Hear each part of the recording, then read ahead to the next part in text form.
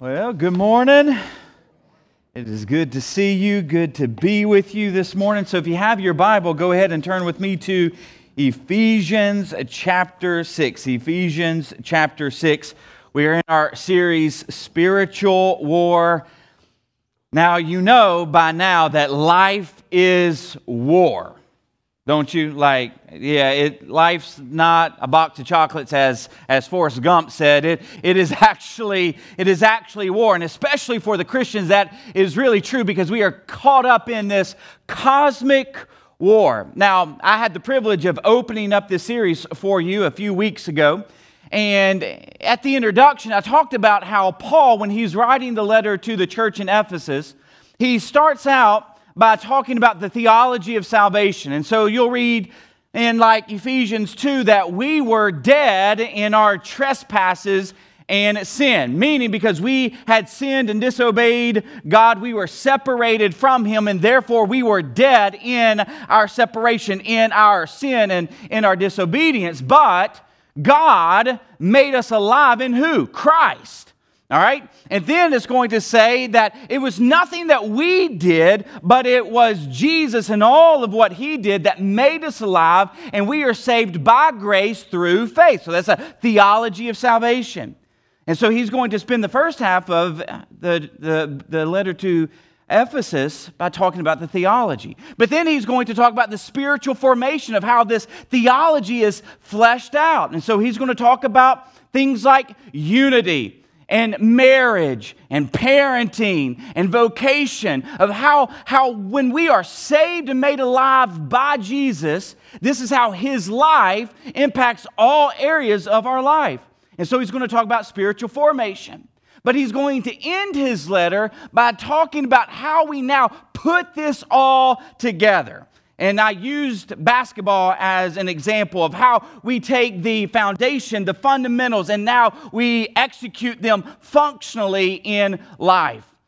And so that's what Ephesians 6, 10 through 18 is all about. It's how we live this victorious Christian life in all areas of our life. And then now we know that to do this, we have to put on something, right? We have to put on the armor of... All right. And then we have all these pieces. And so last week you should have covered the belt of truth and the breastplate of righteousness. Now, on a side note, I don't want us to view all of these pieces of armor as separate from one another, as if they're isolated. No, they are interrelated. They are connected to one another.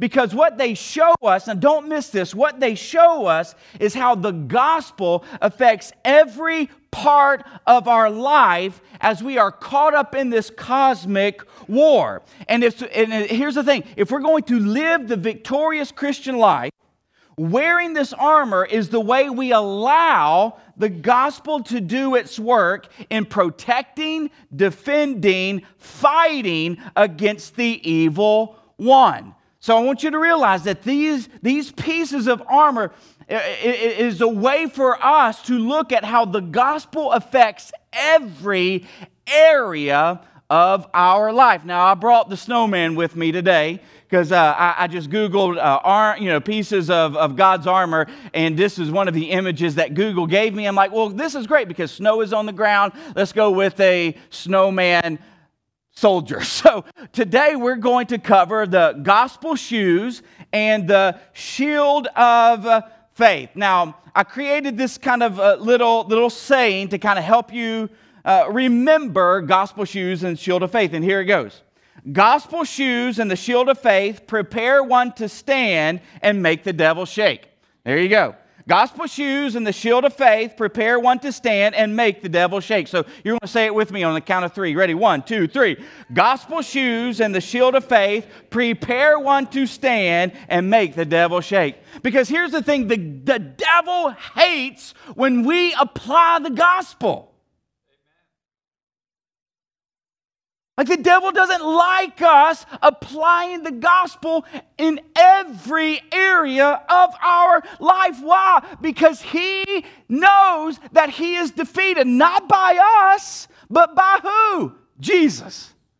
So it makes one to stand and make the devil shake. So with that in mind, let's stand as we honor the reading of God's Word. And we're going to start in verse 10 because the more we read Scripture, the more we go over it, the more we remember it. Verse 10, finally be strong in the Lord and in His mighty what? Power. Put on the full armor of God so that you can take your stand against the devil's schemes. For our struggle is not against flesh and blood, but against the rulers, against the authorities, against the powers of this dark world, and against the spiritual forces of evil in the heavenly realms. Therefore, put on the full armor of God. Why? So that when the day of evil comes, you may be able to what? Stand. And after you've done everything, to stand. Verse 14, stand. I mean, you see the theme here? Stand, stand, stand, stand. Stand firm then with the what? Belt of truth buckled around your waist, with the breastplate of righteousness in place. Verse 15, and with your feet fitted with the readiness that comes from the gospel of peace. In addition to all this, take up the shield of faith with which you can extinguish all the flaming arrows of the evil one. Let's pray. Jesus, as we gather together with your people, and as we sit under the authority of your word, may you go to work, Spirit, shaping and forming our hearts that they might be more and more like Jesus. So our prayer is this, that we would leave different than when we came here this morning as a result of your work in our life through your word. For it's in your name we pray, our great God and King. Amen. You may be seated. So I thought I might do something a little different, at least at the beginning this morning. I thought I might show you of how when I approach a passage, particularly like a letter that Paul would write or others would write, of how I sit down and how I just dissect it. And so here's the image of it. So this is verse 15. And this is kind of what I do at the very beginning. I just write out the verse. Now, as you can see, I have verse 14 that's listed there, stand firm, because everything that's going to come after this is going to actually go back to verse 14 of how we are to stand firm. So stand firm, ... They're in verse 15. And with your feet fitted. All right, so now I know he's going to deal with our feet. And so as you can see, I boxed in feet fitted. That word fitted I put up to the side here, to put on, to tie, or to wear. And so what should our feet be fitted with? Or what should our feet be kind of tied with? With the readiness. Now, what does that mean? Readiness, it means actually prepared or solid footing. So this morning I put on my shoes right here, and so I got ready. I got prepared to stand before you today. Now, but it's with the readiness that comes from where? The gospel of peace. So do you see how all of these qualifiers? So we have feet fitted, you got to put on something so that you can be ready, so you can be prepared to stand. And where does this readiness, though, come from? What kind of shoes are they? Gospel shoes. The gospel of peace. Now, the word gospel, we know that it's the Greek word euangeliou. Everybody say euangeliou. Man, you guys speaking in tongues this morning. I tell you guys, no, it's the Greek word. And what does it mean? It means good news. Now, when you go back to antiquity, what did that mean? Well, it meant announcement of victory. So what would happen is if a military had won a victory, then they would send a messenger, and they would take the message of victory back to the city. All right, so what does this mean now biblically? Well, it means that the good news is that the King has come and won the victory, and so now we declare the victory that he's won. Well, what victory did the King win? And who's the King again? It's King Jesus. Jesus is the rightful King of planet Earth. Why? Because he created all things, and by him all things hold together. But the creation rebelled against the King. But the King did not want to leave his creation in rebellion. So what did he do? He came to die for his creation. He came to die for rebels. He came to die for those who committed treason. And so he came, he lived a perfect life. He died on the cross for the sin of the world. He was buried for 3 days. 3 days later, he rose again victoriously. And what was he victorious over? Sin, hell, and the grave. And so now the good news is that Jesus has won the victory over sin, meaning this, that he has restarted the reversal process of the curse of sin. That's the good news. And then do you see the description of peace? Now, what does peace mean? Well, it means shalom. It means harmony. It means tranquility. It means when all is as it should be. Meaning that the good news that Jesus has come to win, and he has won the victory, it brings peace. It brings tranquility. It brings harmony. It makes everything as it should be. That's how I break down a passage. And the reason why I show you that is because you can do the same thing too. Like seriously, you can sit with your Bible in your hand and you don't even have to know all the Greek words. Like, I just know because I have some tools. It's not because I really paid attention in seminary years ago. But you can do this. You can break it down. And what happens is it makes it come alive. Now, I'm hesitant to show you the next picture. And the reason why I'm hesitant to show you the next picture is because I don't want you to judge me, okay? But I'm going to do it anyways. I'm going to put a picture of my shoe collection.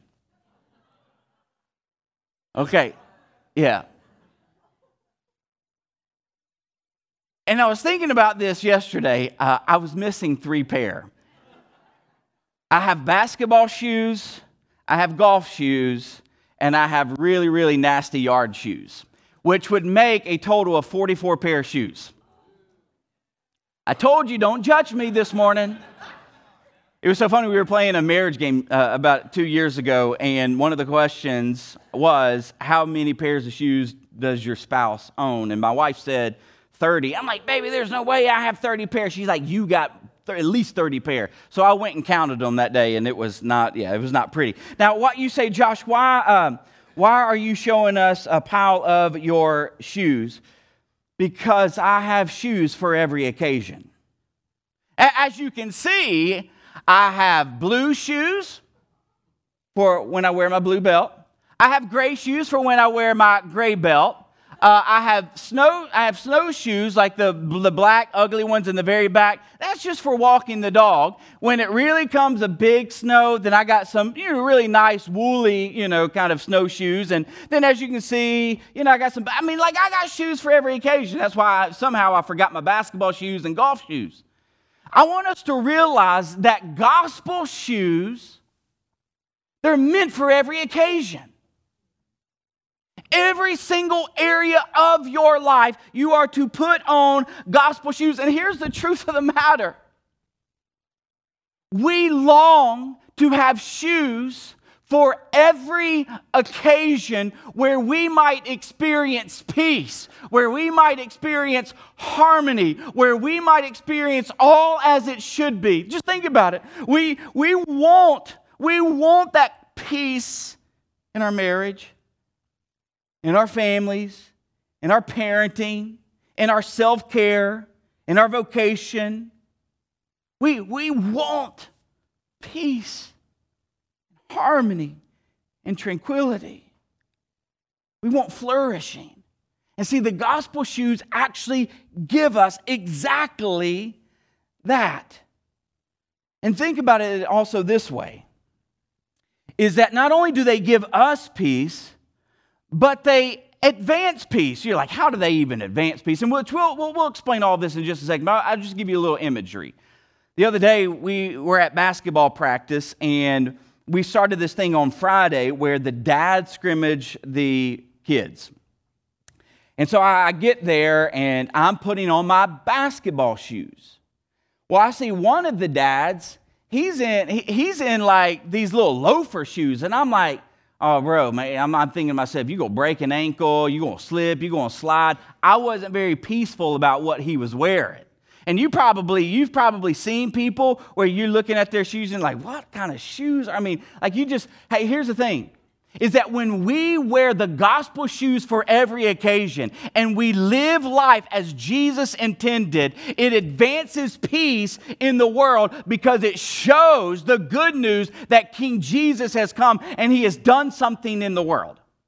So we'll get to that in just a second, but I thought I might just throw that in there early on. Now let me give you a picture of verse 16. All right, so we'll put up a picture of verse 16. And so we have, once again, stand firm. And then we have, in addition to all of this, take up the shield of faith. Now it's interesting because the NIV, and this is where you have to bring out multiple translations, okay? So I have the NIV, I have the CSB, I have the ESV, I have all the SVs, all right? That's just what a preacher has, all right? But it is interesting that the CSB translates in all circumstances or in every situation. So here's what I do know, even with these two translations, that Paul's getting at, hey, don't forget this, don't leave home without this, or in all circumstances, you need this. All right, what do you need? You need to take up, you need to pick it up. What do you got to pick up? The shield of faith. Now, faith, well, what is faith? Well, faith is belief in something that you can't see. Faith is the anchor of who you are, what you put your faith into. It's your worldview. Even if you cannot see it, and that's usually what faith is, you cannot see it, as the author of Hebrews would say. Now, in this particular context, who's this faith in? It's faith in Jesus. Well, we even see in chapter 2, verse 8, that you have been saved, I have been saved by grace through what? Faith. So the shield of faith, the same faith, the faith through which you received God's grace and were saved. So take up that type of shield. Now, why do you need to take up that kind of shield? Well, with which you can extinguish. Well, what does extinguish mean? It means stop. It means put out. It means suppress. All right, so I got to stop something. I've got to suppress something. I got to extinguish something. And what is that something? All. Turn to your neighbor and say all. Do you know what all means in Greek? All. That's what it means. So all the what? The flaming arrows. Now this is very interesting. Flaming arrows? That seems to talk about something of an aerial attack. Something from long range. Something of distance. Flaming arrows of what? The evil one. Satan's darts. Now this is interesting. So he tells you to take up the shield of faith so that you can stop, so that you can suppress, so that you can extinguish the flaming arrows of the evil one. What are those flaming arrows meant to do? To take your faith. So if he's telling you to take up the shield of faith, to extinguish, that means that it would only stand to reason that the implication would be that if you were hit by one of his flaming arrows, you would lose somehow your faith. Now, I'm not talking about you losing your salvation, although I think in some cases it would apply. Like if you look at Matthew chapter 13 and you see the parable of the sower, that there was one particular seed that fell and the evil one came and just plucked it up. So I think in some cases it could be, but I'm not saying that you lose your salvation because you lose your faith. You might go through a season of doubt. You might go through a season of depression. You might go through a season of spiritual lethargy because you've been hit by a flaming arrow of the evil one meant to take away your faith. Now, when I think about the shield of faith, and again, don't laugh at me, and maybe it's a little too much information, but here's the pick that came to my mind right here, deodorant. This is deodorant. And even the M in the middle, did you see that's a shield? That's the reason why I bought that deodorant, because I'm like, I need protection. What I need protection from? I need protection from stinking it up. And so you wear deodorant for every occasion. You wear deodorant for work. You wear deodorant to work out. I hope you wear deodorant to work out. So here's the thing. So I want you to think about the shoes and the shield this way. That the gospel shoe is a shoe for every occasion and a shield for every situation. So when you look at verses 15 and 16, we have shoes for every occasion and a shield for every situation so that we might stand in victory. That's awesome. That's great news. It's not some situations or some occasions. It's every. So here's what I want to do. For the remaining time, I want to unpack 3 truths regarding how the shoes and the shield are key to you and I living in victory. So you still ready? Say you're still ready. Still ready. All right. Number 1, gospel shoes are necessary to stand in victory. So if you want to stand in victory as a believer, you need these shoes. Now, in antiquity, Roman soldiers, they had sandals, and they had to be strong enough to stand up to long marches and have sufficient grip to work in various terrains. Now, and here's what's interesting about the soles of their sandals. They actually had thick spikes. I like to think of golf shoes or, soccer. I mean, they gave them very firm foundation, and it prevented them from slipping. So, here's what I would like to ask is this. How then do we stand firm and not slip? Or another way to put it is, how can we know if we haven't put on the gospel shoes? So that's the question. How do we know when we don't put on the gospel shoes? So I'm so glad that you asked that question. I think there's at least 3 indicators that you or I have not put on gospel shoes. Indicator number 1, we slip when we focus on works-based righteousness. So we think there's some people that would slip and fail to put on the shoes when they think because they read their Bibles, they prayed, they attended church, they gave, they're part of a small group, that God loves them more. That's not true. Like I remember years ago where I felt like I needed to pray and read my Bible so that God would give me a good day.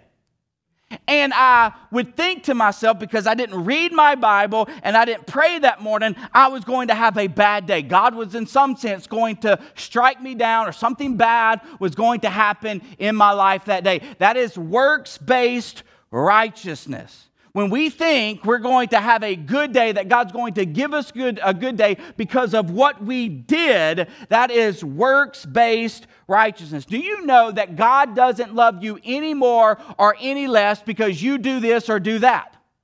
That God loves you the same yesterday, today, and forever. Why? Because He loved you and demonstrated His love for you, that while you were a sinner, Jesus died for you. So regardless of whether you read your Bible, you pray, you give, you attend all kinds of small groups, it doesn't make God accept you or love you anymore. Now, don't misunderstand what I'm saying. I'm not telling you don't read your Bible, don't pray, don't go to church.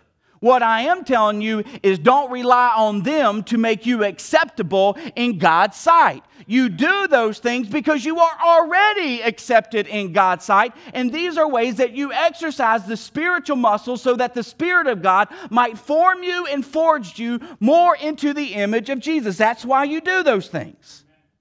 I love what Jerry Bridges says. He says, your worst days are never so bad that you are beyond the reach of God's grace, and your best days are never so good that you are beyond the need of God's grace. So we slip when we fall into this works-based righteousness. B, We slip when we fall into contradictory gospel living. Now, when I think about this, I think about Galatians chapter 2. And here's what happened in Galatians chapter 2. Peter is in Antioch, and Paul, he comes to Antioch where Peter is, and Peter, he's hanging out with the Gentiles, and he's having the time of his life. You know why? Because he's been introduced to barbecue. I mean, so they're having these pig roasts, they're having bacon, omelets. I mean, it's just amazing. They're using the green egg. I mean, I'm reading into a little bit of the story, just FYI. But he's hanging out with Gentiles because Jesus has declared all food clean, all people clean. He has torn down the dividing wall. And so he's having the time of his life. Well, Paul gets there and he's hanging out, he's seeing this. But then a little while later, there's a group of Jews who come to Antioch. And you know what Peter does when these group of elite Jewish Christians come? He stops hanging out with Gentiles. He stops going to barbecues. He stops eating bacon. He stops all that because he's afraid of what the Jewish elites might think. And you know what Paul says to him? He says this, "But when I saw that they were deviating from the truth of the gospel." So Peter, he slipped, falling into contradictory gospel living. That the gospel had torn down dividing walls to make Gentiles and Jews one. But Peter was acting contrary to that. You see, when we don't live lives that measure up to gospel living, we fail to put gospel shoes on. And this happens in all kinds of areas. This happens in our sexuality. This happens in our marriage. I just remember so many times. I've been married over 16 years, and there would be just arguments that Joni and I have. Now, we haven't had one in a while because I think I'm learning just to say, yes, ma'am, you're right. I think that's what I attribute the peacefulness being to. But there would be times where we would just get in an argument and I would say something that, was just sinful and fleshly. And then how it is, we have the silent treatment that we give one another. But in that silence, guess what happened? The Spirit of God brought conviction upon me. Because I had lived contrary to the gospel. Because I did not love my wife as Christ loved the church. We do this in the treatment of others, gossip, slander, racism. We do that in disunity, even in the body of Christ. We do that with greed, when we're stingy with what we have, and when we fail to realize that what we have is really God's and we're just stewards of it. When we live self-centered lives, those are contradictory to the gospel. And just on a side note, when we live contrary to the gospel, if we are in Jesus, guess what happens? It always happens. The Spirit of God brings conviction. Because when we live contrary to the gospel, there is no peace. And if the Spirit of God lives in us to bring us peace, and we're living contrary to the gospel, it's going to convict us to get us back on track for peace. Does that make sense? Okay. You guys looking at me, some of you looking at me like deers in the headlights. You learning this morning? All right. Third way we slip. We slip, and don't miss this. We slip when we fall into accidental Pharisaical judgmentalism. Big word, but it happens all the time in churches. It's when our zeal for Jesus is used as a judgmental weapon against others for their so-called lack of zeal. Larry Osborne, he writes about this in his book, Accidental Pharisees. And he talks about these groups, and what I've done is that I've listed 5 groups myself, and I've either borrowed from him, adjusted his, or I've even added to it. I'm going to give you 5 groups. And I might be talking to some of you, and you might find yourself in one of these groups. But here's the thing. I'll get to it at the end, so I won't spoil it. But group number 1 is radical Christians. Now, I don't know if you remember this book. Years ago, David Platt wrote a book, Radical. And basically, it slammed the American dream. And so these Christians, they start having this metric that, hey, if you really want to follow Jesus, you're going to deny the American dream, and you're going to do what Jesus asked the rich young ruler to do: sell all you have, live simple lives. And that might be good because that might be good for one person. That might not be good for every person because Jesus didn't call every person to do what the rich young ruler was called to do. But here's what happens, is that they start putting that yoke and that burden on every single other person that would claim Christ. So you have radical Christians. Second one, you have the overcommitted Christians. They are at church all the time. They are super committed and they serve faithfully, even to the point that they miss corporate worship gatherings because maybe they're back in the children's area. Maybe they're hospitality. I don't know, but they even miss corporate worship gatherings because there's not enough people to serve. And they lead multiple small groups since no one else does. But here's what happens. Over time, their heart moves from doing it out of the overflow to now moving to doing it out of obligation. And when this happens, when they start doing it out of obligation, resentment grows towards those who are not as committed. And so then they now have a chip on their shoulder and they're like, you're not committed, you're not committed, you're not committed. Where are you serving? You're not serving anyway, you know. And so they have now this hard heart. Happens all the time in church. I've been a pastor for 12 years. I've seen it. Missional Christians. They want to know, what are you doing to fulfill the mission of God? And so they're at every soup kitchen. They're volunteering to tutor at-risk kids. They even move their family into a lower income part of the neighborhood. They put their children in underperforming schools. And if you're not doing what they're doing, they're looking at you like, what's wrong with you? Didn't Jesus tell you to do not? And then they start judging other people for their missional lifestyle. What about this group? Theologically superior Christians. Oh. Man, they know the Greek, they know the Hebrew. They have their theological grid. If they're Reformed, they know the tulip forward and backwards. And then they'll start rattling out total depravity, unconditional, limited time. And then they're like, hey, you Reformed? Oh, I'm going to tell you what, you need to be Reformed. And then they'll start throwing out people like John Piper. They'll start throwing out people like John MacArthur. And they'll start quoting. And then they'll hear sermons. And then they'll want to argue with the preacher because he didn't do exactly what John MacArthur or John Piper did. And so they feel like they are elite and superior because they have a little bit of knowledge. And then the last one is politically motivated Christians. They want to label people's spiritual maturity on the party that they identify with. As if Jesus was a Republican. Or as if Jesus was a Democrat. Let me tell you, Jesus, he's of the lion and the lamb. He's not a donkey. He's not an elephant. So, now, here's the thing about slipping. Remember, slipping, not putting the gospel shoes on. I'm not saying any of these things, and Larry Osborne is not saying any of these things are bad. But we cannot make our passions the litmus test of committed Christianity. And anytime we do, we fail to put on gospel shoes. Let me I wrote down this statement. Spiritual maturity, please, everybody come in here. Come here. Spiritual maturity isn't about doing Christian things. Spiritual maturity is about looking more like Christ.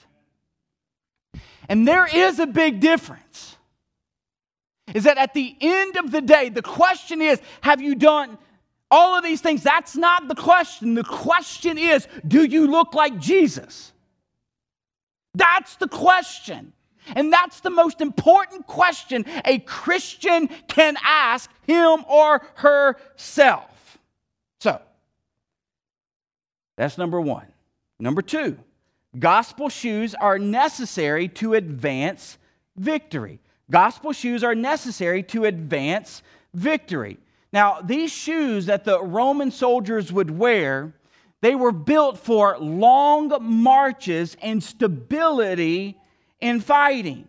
So thus, they were a key component to advancing the military forward and advancing Rome. Now, when I think about this idea of gospel shoes being used to advance something, I think of 2 Corinthians 2. And here's what Paul writes in 2 Corinthians 2. But thanks be to God who always leads us as captives in Christ's triumphal procession and uses us to spread the aroma of knowledge of Him everywhere. So Christ's triumphal procession. Christ has won the victory. Christ has won the victory. And as we march in His triumphal procession, there's this aroma that is hitting all those people watching the triumphal procession. Jesus has had the victory. Jesus has had the victory. Now, as Paul would say, to some, that's the aroma of death. But then to some, that's the aroma of life.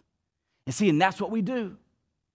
We are part of this triumphal procession that is advancing the victory of Christ to every nation on planet Earth. You see, part of the mission of the church is to declare, to proclaim the good news of King Jesus, that He has come to reverse the curse. Because here's what we all know intuitively.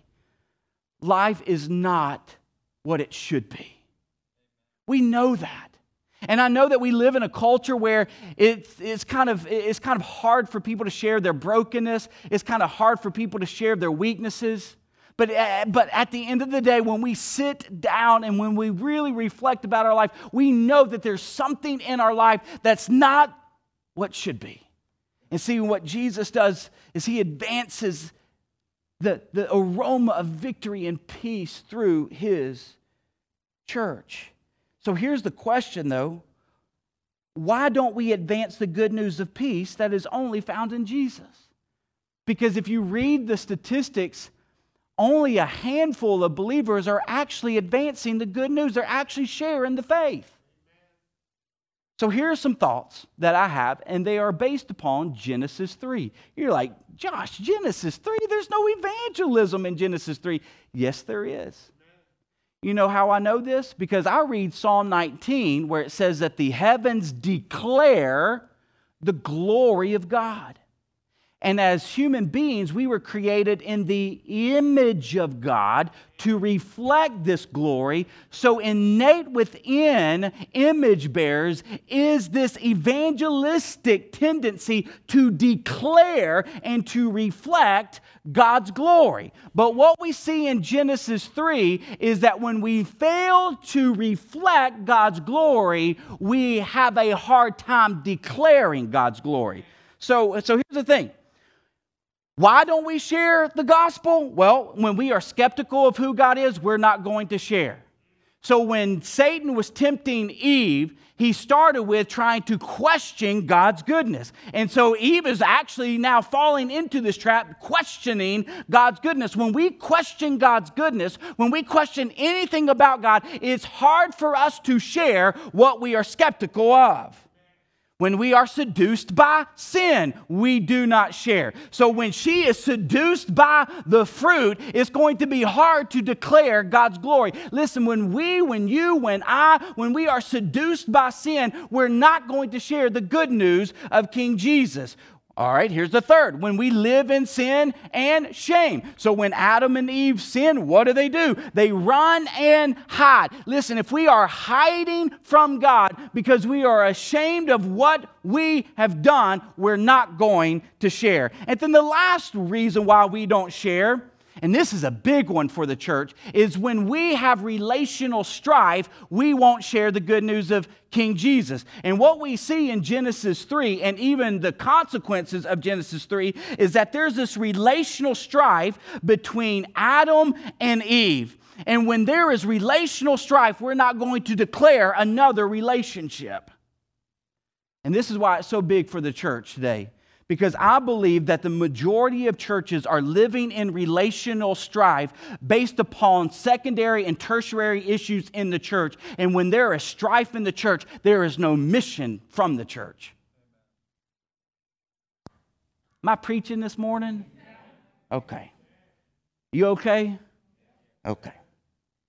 I have some other thoughts, but I'll leave it at that. Number 3, the shield of faith is necessary the shield of faith is necessary to live in victory. All right, so gospel shoes necessary to stand and advance victory. Now the shield of faith, it's necessary to live in victory. And let me just kind of bridge the gap from the second point to this point, because I think it is important. Do you realize that that really when we have an evangelism problem, it's not that we have an evangelism problem, we have a God problem. And if we have a God problem, that means we have a gospel problem. And if we have a gospel problem, and here's the thing, Paul knew this, that if we have a gospel problem, then we need the shield of faith. So that's how they're tied together. And so Paul says, in addition to all these things, or in every situation, take up the shield. Now, I love what John writes in his letter. He says, for every child of God defeats this evil world, and we achieve this victory through our faith. That's how we do it. We achieve victory through our faith.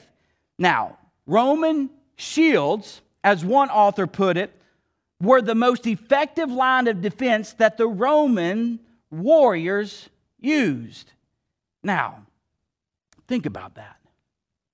So, as they are marching towards the enemy and they start seeing the flaming arrows come, these shields would protect them. Now, what are the flaming arrows of Satan that attack our faith? Let me just give you a few and I'm done. How can you believe in God that would send people to hell? I mean, Aaron Rodgers even said that this past week. And I know you guys don't like Aaron Rodgers, but he said that. He's like, I don't know how people believe in a God who would send people to hell. If God was really good, there wouldn't be suffering. If God really loved you, you wouldn't be sick. If God was really in control, He wouldn't let you get cancer. If God really cared about you, you see all that? Those are attacks on your faith. Other areas that Satan attacks our faith is the worries and cares of this world, the lust of flesh and the pride of life, getting entangled in things that shouldn't be a priority. Here's another one. Other believers who don't have their gospel shoes on. I've seen it so many times where Christians actually begin to lose faith because they see other Christians who don't put on the gospel shoes. Well, pastors and church leaders, man, they just fall morally. You know, those believers, they support that political party. My Christian parents, you ought to see them. They were so devout in their church attendance, but you should have saw their lifestyle behind the scenes. And see, what happens when we are attacked and we don't have the shield, we end up taking our eyes off Jesus and putting them onto other things. Now, the last thing I want to say is this. The most effective way to use the shield is to use it with other shields. Put up this pic right here. That is a scene from The Gladiator. But this was a way that the Roman army would protect themselves. See, the most effective way to take up the shield of faith is to do it with one another. You say, why do I need the church? That's why. That's why.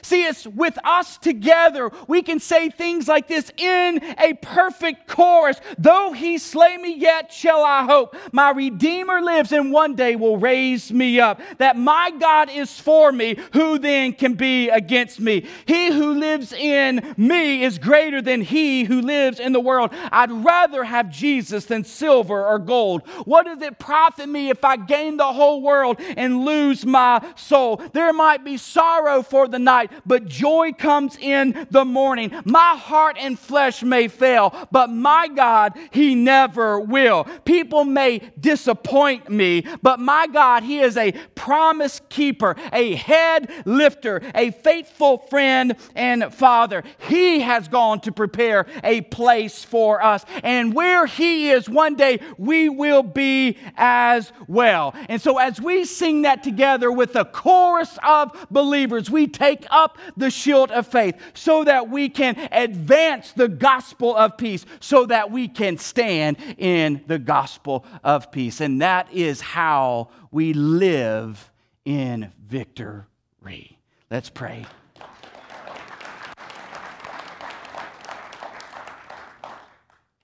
Jesus, thank you for giving us what we need for victory. To live in it, to advance it, to protect it in our lives. May we apply it as a church, as individual believers.